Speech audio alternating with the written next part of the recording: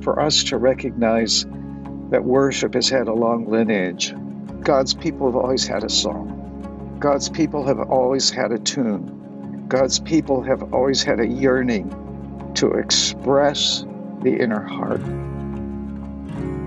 Welcome to the Renovare podcast, a place for honest conversations about interactive life with God.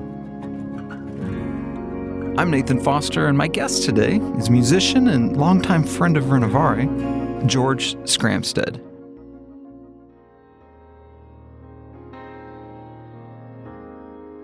I've always thought of worship music in terms of hymns and, well, not hymns. Apparently, I've been quite naive. Back in 2005 at Renovare International Conference in Denver, George recorded a live version of a 6-part series he wrote on the history of worship. He starts with ancient Israel and goes all the way to the modern era. Now, George has graciously allowed us to post this recording on our website.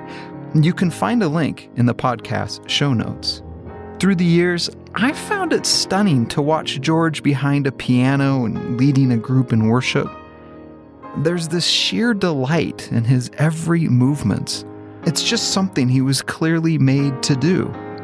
And I think you'll find some of that goodness comes through in his recording. I talked with George over a video call from Central Community Church in Wichita, Kansas. George, you carry a unique distinction. You've probably been to more Renovare conferences than anyone besides Richard, correct? It may be that. At last count, it was just over 100 Wow. conferences. Wow. And the very first conference was held here at Central Community Church in Wichita, and was a part of that in 88, I believe it was. What was that like for you doing those events through the years? Well, number one, it was a privilege and it was an honor to even be asked to be a part. That in itself made a great impact on me. But more than that, it offered me some instruction, some learning, some relationships that to this day have changed my life. And my own perception of spirituality, how it impacts my life, my responsibility, as well as God's grace. I had not understood grace growing up. It was very punitive, and just so many things. And then the relationships with the leadership, they are lasting. And I could go on and on about that, but that's not what this podcast is about. But anyway, it was great.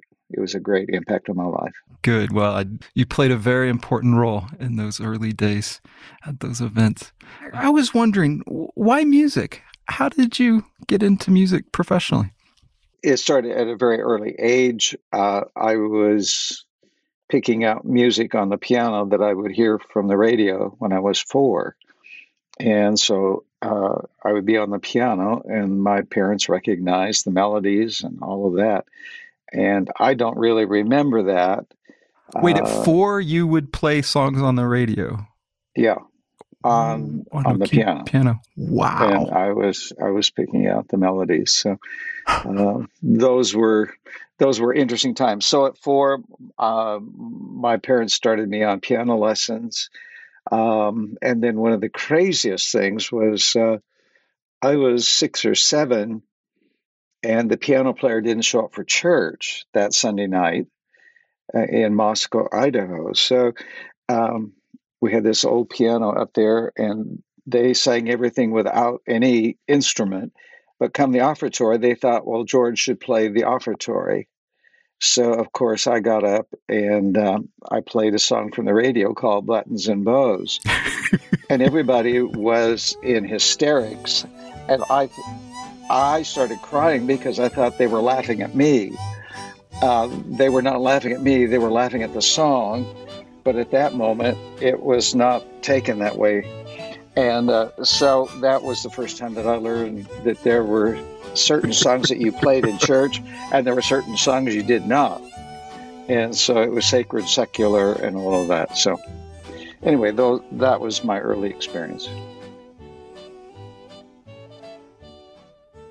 I'm surprised you were able to get back on a stage again after Yeah, that yeah. kind of. It was a little traumatic at the moment, but my parents explained, George, this was fine. You played very well.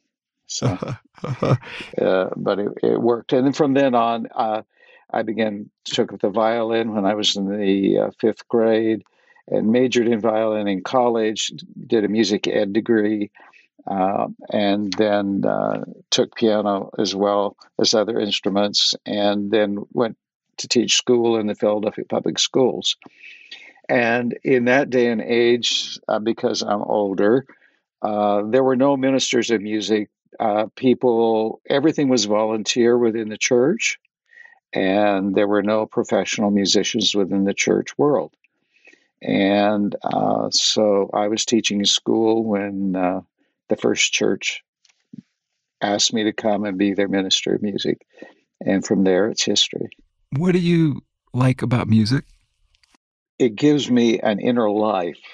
It has a life of its own, a life of expression, a life of tonalities, a life that gives me a greater understanding of God and the orchestration, everything from an orchestra to the sonorities of a particular instrument and the ability to express a song or a tune or the essence of our living that I can't by just speaking. If I was an orator, I would find that expression. If I was a writer, I would find that expression. And so, as a musician, you find your expression through your instrument or through your voice. And it is a gift that you give back to God. And hopefully, if people can live through that or they see a bit of God through that, that's the reason and the purpose. That's why an orchestra, a choir, an ensemble, whatever we have, it's a gift giving back to God, our inner life. A language to communicate. Exactly, a language. That's a great word. When you're leading worship, what do you hope is happening, or how do you hope people are receiving what's taking place? The hope and the prayer is well, I use the Kierkegaard model, where basically we are the prompters, the leadership in worship. I become a prompter, and the people become the stage. They become those individuals who are worshiping. They become the actors on the stage, so to speak. And those of us who are leading the band or the orchestra or the single person, whatever, we are prompters, prompting people to help them to do their thing, to put out their voice, their singing, their worship to God. And then God becomes the audience. We're part of it. We're participating in something larger. Right. And unfortunately, we have built a culture many times where the worshipers are the audience, worship leaders become the performers, and God, I guess we think he's the prompter, or he's giving to all of us the ability, but that's it's a little far to stretch in that direction. When you're leading worship as opposed to other contexts where you're playing music, you're not performing? Is that the way you would phrase it? Right. I cannot. There are elements, in order for me to do what I have to do, I have to have a skill that allows me to break free of performance. And I have to know what I'm doing well enough that I don't have to work at it, but that it is a natural outpouring of what I have. So that means I have to know my ability. I have to be able to know what I can and what I cannot do. There's some things that, there's some Chopin I cannot play. And I'm sure that there is some worship that I cannot do because my abilities are not there. Um, I don't have the strongest voice. I try to sing along, but I always let the soloists take it. The people who have the God-given voice, because I would not want to water down what God might have for somebody, because I think I can do something that I can't. And so it's getting out of the way so that I become smaller so that God may become greater. Why is the word worship synonymous with music? It shouldn't be, but it is. It shouldn't. Worship is anything that we do out of a love for the Father who created us. The sermon is worship. Saying the liturgy is worship. A prayer is worship. It is all part of the act of giving ourselves. It's the work of the people, worship, the work of the people. And it's what we do to make our Creator known, to show Him our love. And so the pastor works on his sermon all week. That's his worship. He brings that to the congregation. That message is his act of worship. Anyone who does anything within the service, the ushers, the greeters, and then the people who come in, that's their act of worship, and the giving of their gifts or their tithes. That's all worship. But we always say, well, this is the worship team. Well, why are they the only worship team? The whole congregation's a worship team. And so it's an interesting concept, and it's the community action, the entire community that is gathered. That is the worship.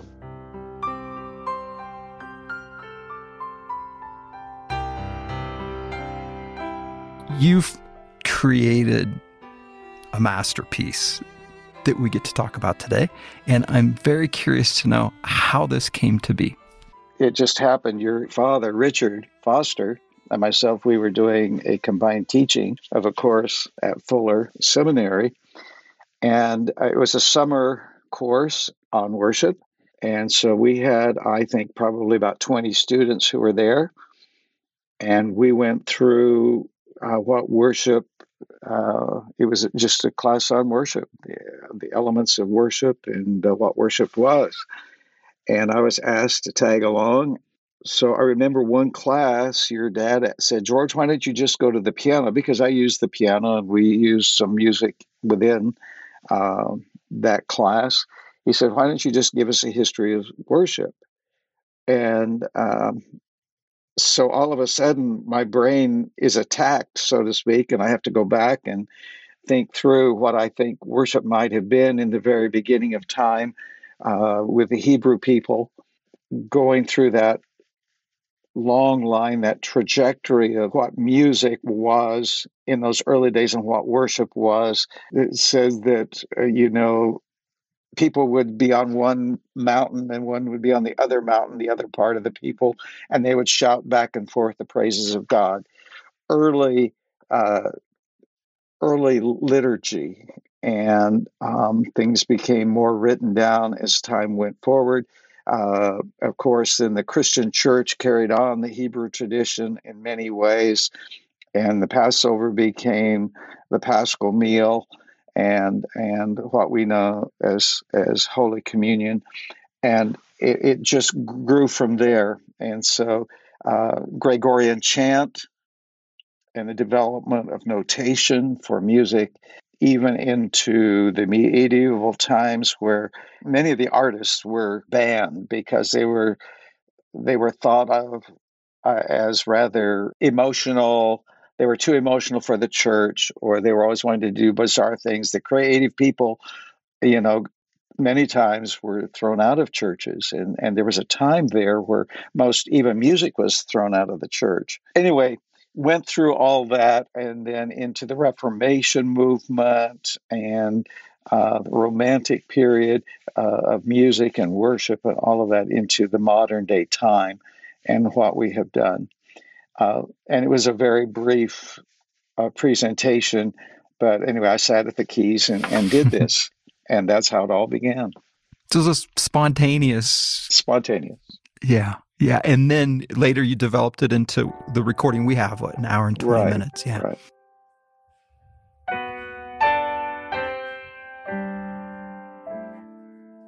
Genesis, we find mention of the first musician.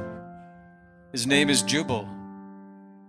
What do you think is helpful for folks to catch this big picture of worship through the ages? I suppose we always live within our current culture. Right now, it's a very postmodern, it's a very artist-driven culture because of media. And I think back to the days when worship was not as complex as it is now.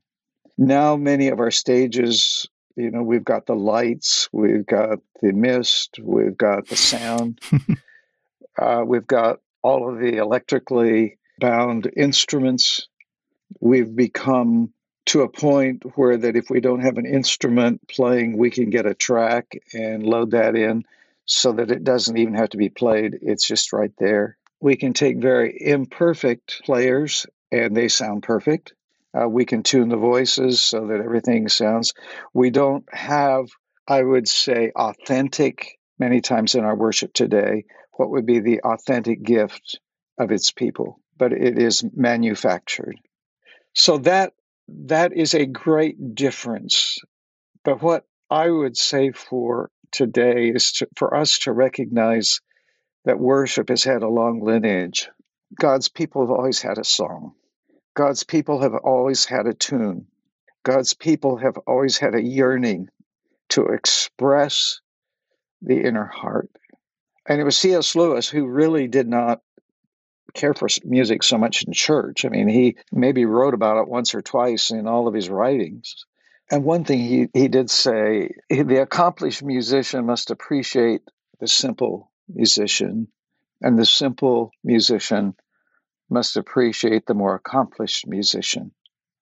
And that our appreciation for worship should go beyond preference. We have a difficult time with that, I think, in today's culture. Do you have a favorite era in worship music? I guess I always say that wherever God was moving, that's where I'd want to be. And if God was moving in an Eastern Orthodox church or in a Roman Catholic church, if God was moving as he did through the Reformation with Luther and some of those who followed, or the church here in America, there were, the Azusa Awakening and all of these various things, the streams that followed. That's where I'd like to be and would always want to be. But then I say God places us with certain congregations and for various times, and that's where God is working too. So I need to be where God plants me to be that individual who can support worship and become small so that God can do his thing. God being present supersedes style.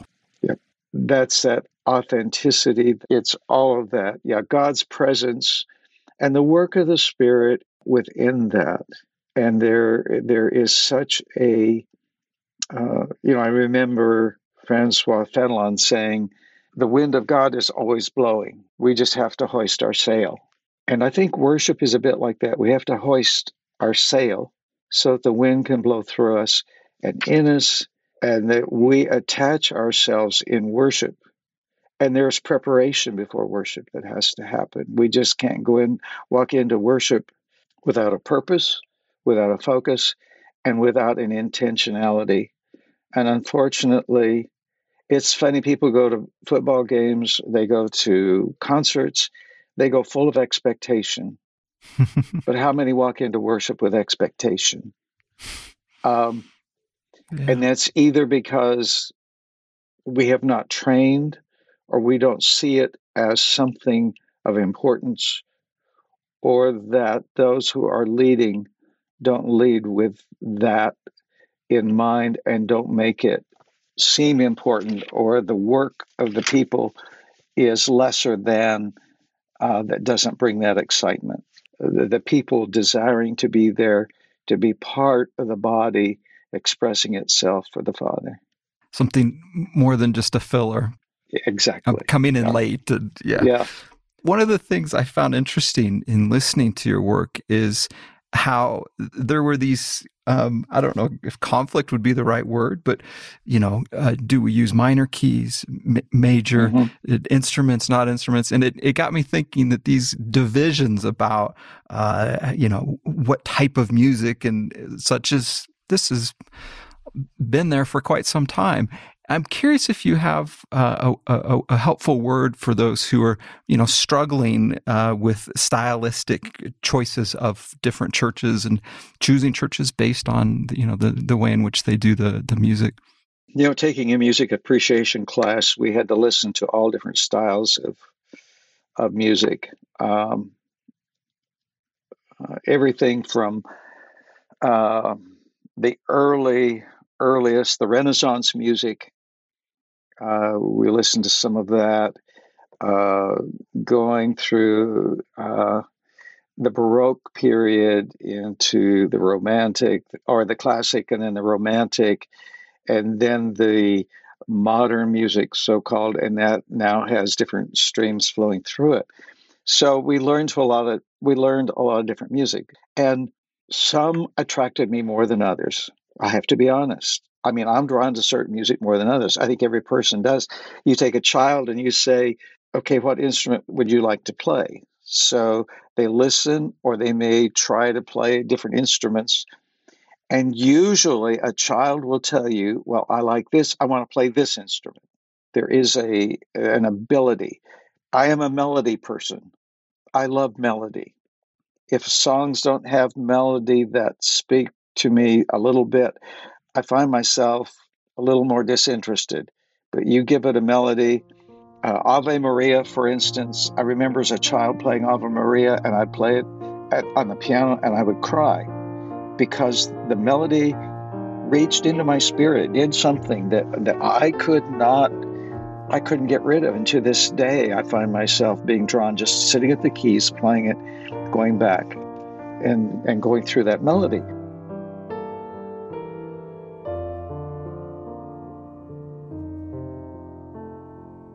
So violin, yeah, that's a melody instrument.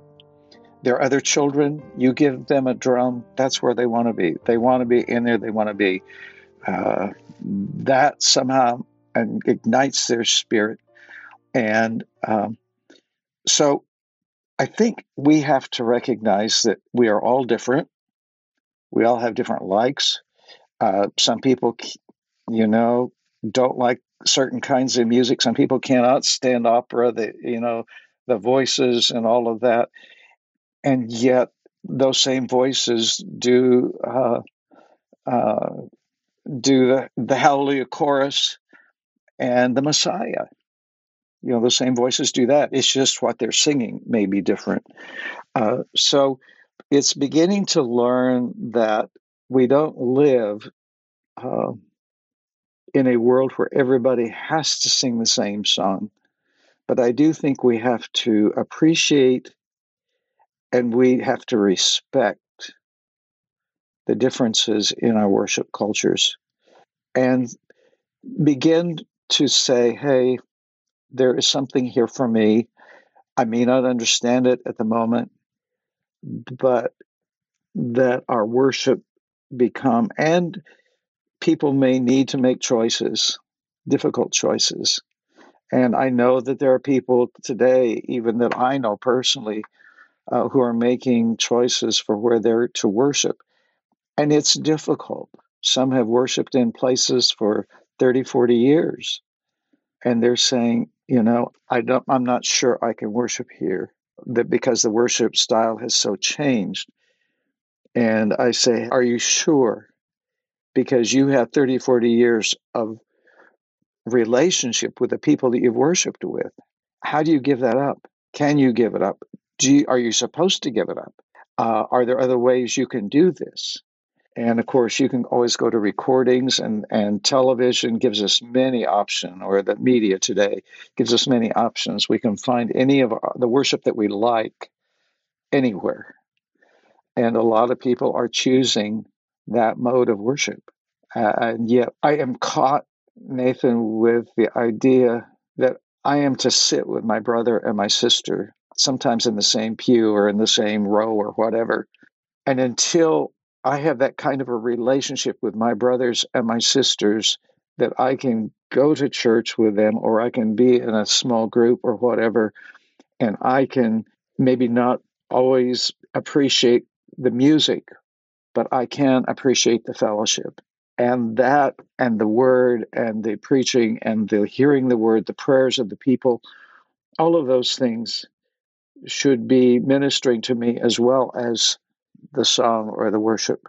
And we may have to make some sacrifices here and there because cultures change. And I venture to say that before I die, I will see another shift in worship.